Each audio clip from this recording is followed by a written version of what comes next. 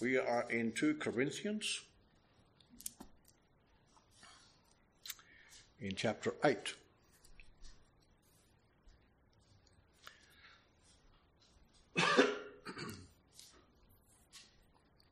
So chapter 8, verse 1. And now, brothers, we want you to know about the grace that God has given the Macedonian churches.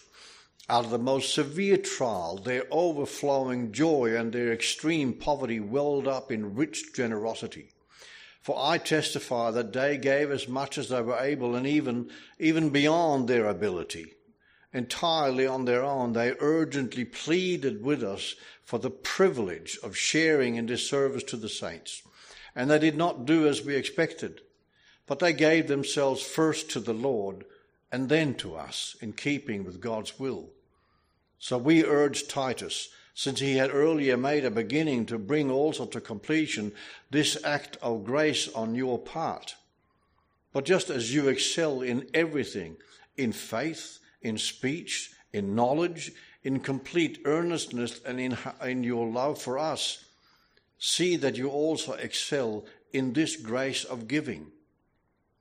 I'm not commanding you, but I want you to test the sincerity of your love by comparing it with the earnestness of others. For you know the grace of our Lord Jesus Christ, that though he was rich, yet for your sake he became poor, so that you, through his poverty, might become rich. That's the word of the Lord. So how are we as Christians today in 2020 and beyond, how are we to understand tithing and what it means? Well, the description, if we go to the Wikipedia, the description says a tithe is a 1/10 part of something paid as a contribution to a religious organization or compulsory tax government. Today, tithes are normally voluntary and paid in cash, check, or electronic offering, whereas historically, tithing were required and paid in kind, such as in agricultural produce, etc. Well, there is, however, one important matter to understand before we can deal with what tithing really is. We need to deal with that of our understanding of how we view wealth and money, or even the lack of that. But let us pray for true wisdom and understanding of what this means for us today. Our loving Father, we do come to you to ask that you will open our hearts to this message that Paul is teaching the Corinthian church, and much as well to us. We need to understand what this means and how we can live that out and be indeed honoring of your name. This we pray in Jesus' name. Amen. Money is the root of all sorts of evil. Well, that for starters is a false statement. The true teaching that Jesus has given us is more than that. For he says, for the love of money is the root of all kinds of evil. Some people eager for money has wandered from the faith and pierced himself with many griefs. At first, the first statement, of course, is a gross misuse of a biblical truth and have left the heart of the message out. Everything we do as Christians will have at its center our very heart condition in how we understand, how we read the Bible. Another one is this: whoever sows sparingly will also reap sparingly, and whoever sows generously will also reap generously. Well, that happens also to be the message that you will hear in a lot of churches that teaching prosperity doctrine, which is also a gross misinterpretation of another biblical truth. Simply giving more money in tithing for the purpose of receiving greater blessings with higher income has no biblical basis whatsoever. In fact, it's a cruel lie as well as heresy. So do we appreciate the blessings of the Lord, such as good health, maybe ample food, even money? Do we give to the work of the Lord because we love him and are driven by the love in our hearts to provide for his mission to the world? Is that what we do?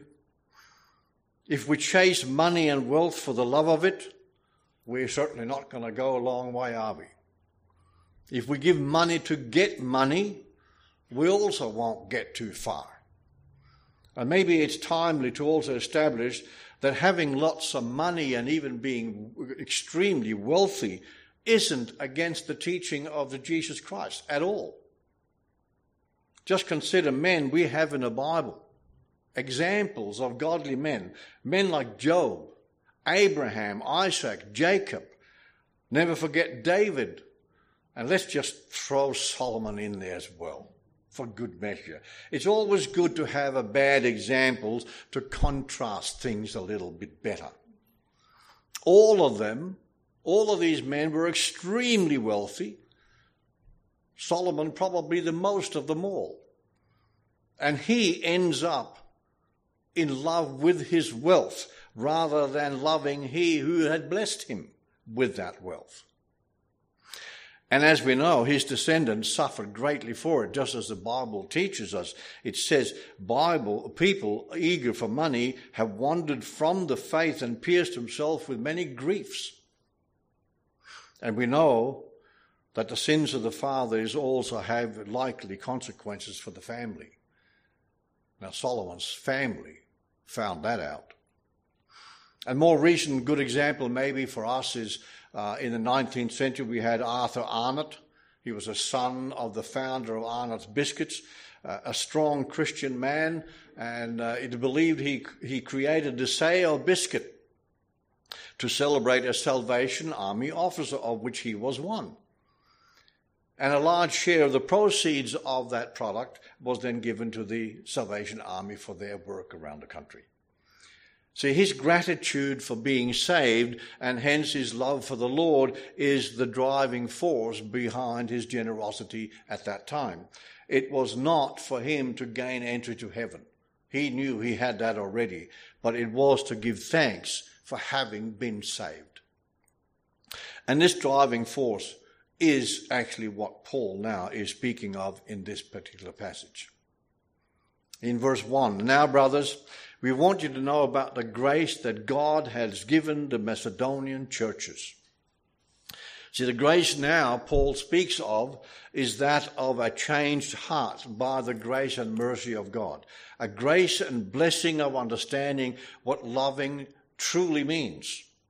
And Jesus speaks of that in the Beatitudes in Matthew 6:19 to 21. He says, do not store up for yourselves treasures on earth where moths and vermin destroy and where thieves break in and steal.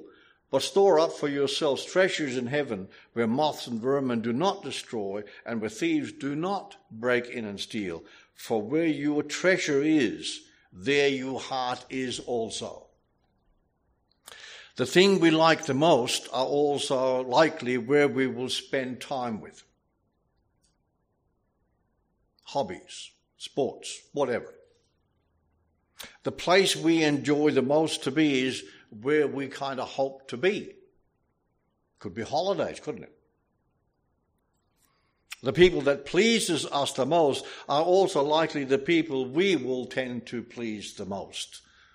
It's a reciprocal. But in Matthew 5:47, also in the Beatitudes, we also read, and if you greet only your own people, you're not doing any more than others. Even the pagans do that. We need to be beyond our own people in kindness and love and care and all the things that God calls us to be.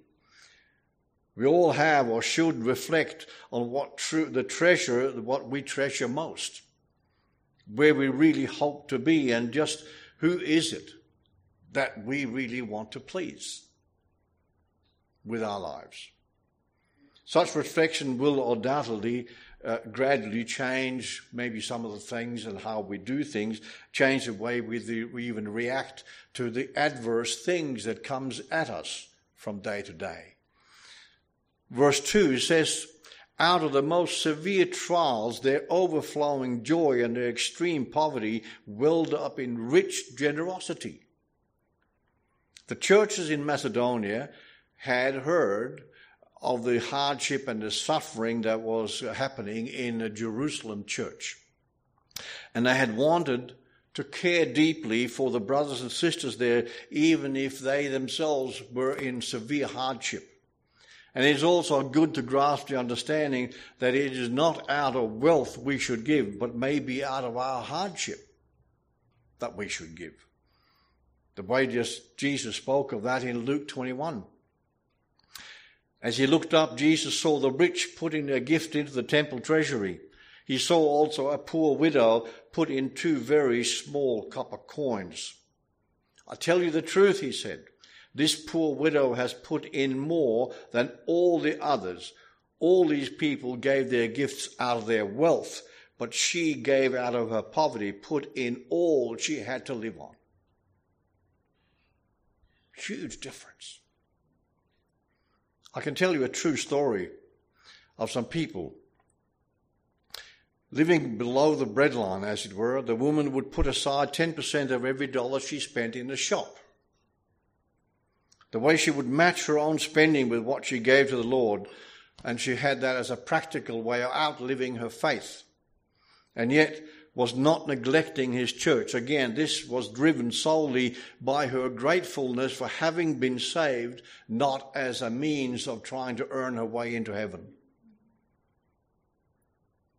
That's pretty well what the Macedonians also did, showing their undying love of God and their eternal gratefulness for salvation. And Paul then doubles down on all this in verse 3. For I testify, he witnessed it, so he testifies to it, that they gave as much as they were able and even beyond their ability. And Paul continues to dwell on this generosity. He says, entirely on their own, they urgently pleaded with us for the privilege of sharing in this service to the saints. They pleaded for a privilege of sharing. Words and terms that can only really be used if we comprehend the enormity of salvation and what that means to us. And that there's nothing we can get here on earth that can even remotely compare to what we have already received from God as he called you. It is not, however, all about tithing either, I should tell you. In verse 5, Paul says, and they did not do as we expected, the Macedonian churches, but they gave themselves first to the Lord and then to us in keeping with God's will. Once saved, our walk with the Lord then becomes a whole of life issue for us. We know in our hearts that we are very much part of the family of believers, that we're also part of the caring for that family that we have been given, a whole big family. And that in turn means that we are called upon to help with visitation, churches, and all the aspects of that family life. That's what Paul speaks of when he writes, they gave themselves first to the Lord and then to us in keeping with God's will. God's will for us is to wholeheartedly serve him and his church, his family, our family, and to provide for the temple, that being the church. And when we understand what this new temple really is, it's each and every Christian, because we have him living in our hearts, his Holy Spirit, and that the fellowship is the family, and then we are called by him to care for all those aspects of our lives. So it all bundles together. Everything is there. Serve him in and through the church and provide for the running of his churches, the ministry to the world. And Paul wants Titus to uphold all those values. In verse 6, so we urge Titus, since he had earlier made a beginning, to bring also to completion this act of grace on your part. It simply means Titus is to train them in thinking in godly terms of how they are to live their lives, live out their lives, and what all of that will entail day to day as they walk with the Lord. Paul also encouraged them greatly in verse 7.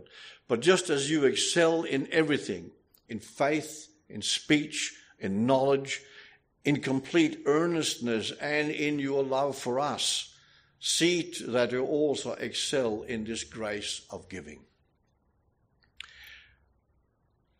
He's basically saying, yes, you are a lovely bunch, honoring the Lord with much, but please do not leave out some parts. It is a whole of life issue to walk with the Lord. I'm not commanding you, Paul says, but I want you to test the sincerity of your love by comparing it with the earnestness of others. See, if we don't have the view of what the church family does, we could very easily be tricked into thinking we're okay. We should never forget that giving for the work of the Lord is always a voluntary thing that we do. It's voluntary in nature. And Paul stresses that he's not commanding them the gift of grace. He is strongly encouraging them to consider this act of worship as a gift of grace. The true test of love is not the feelings, but the actions we do. Someone says, I love God, but hates his brother. He is a liar. For the one who does not love his brother whom he has seen cannot love God who he has not seen. And this commandment we have from him, that the one who loves God should also love his brother. That is in 1 John. The voluntary, generous, sacrificial giving modeled by the Macedonians was indeed an example for the church in Corinth, quite clearly, also for us, for all believers. It is very much part of experiencing God's rich blessing in time and eternity. In conclusion, it may be worth noting that having this teaching of Jesus engraved in our hearts, we then ponder what giving is and what possibly should be, at the same time making sure we consider not just one part of our giving, but every aspect of our giving, including all of life, as an offering to the Lord. See, in Acts verse 20, chapter 20, Luke recalls the parting words that Paul was giving to the elders in Ephesus as he was leaving them for the last time. He says, in everything I did, I showed you that by this kind of hard work you must help the weak. Remember the words of the Lord Jesus himself said, it is more blessed to give than to receive. And that's quite possibly why we as Christians that are guided by his Holy Spirit living in our hearts find it much easier to give than to be the recipient on any gift.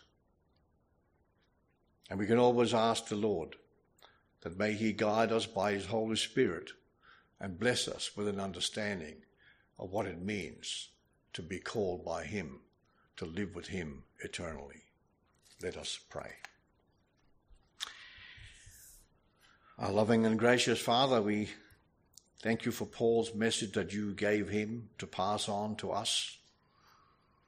We pray, Lord, that we will ponder these things in our hearts and see how we match our lives with the lives of others. But more importantly, Lord, it is when we consider our lives standing before you. May we truly come to understand what your salvation means to us, not in today and tomorrow, but in an eternal sense. And may that change some of the things and how we think about them. We pray this, of course, in Jesus' name. Amen.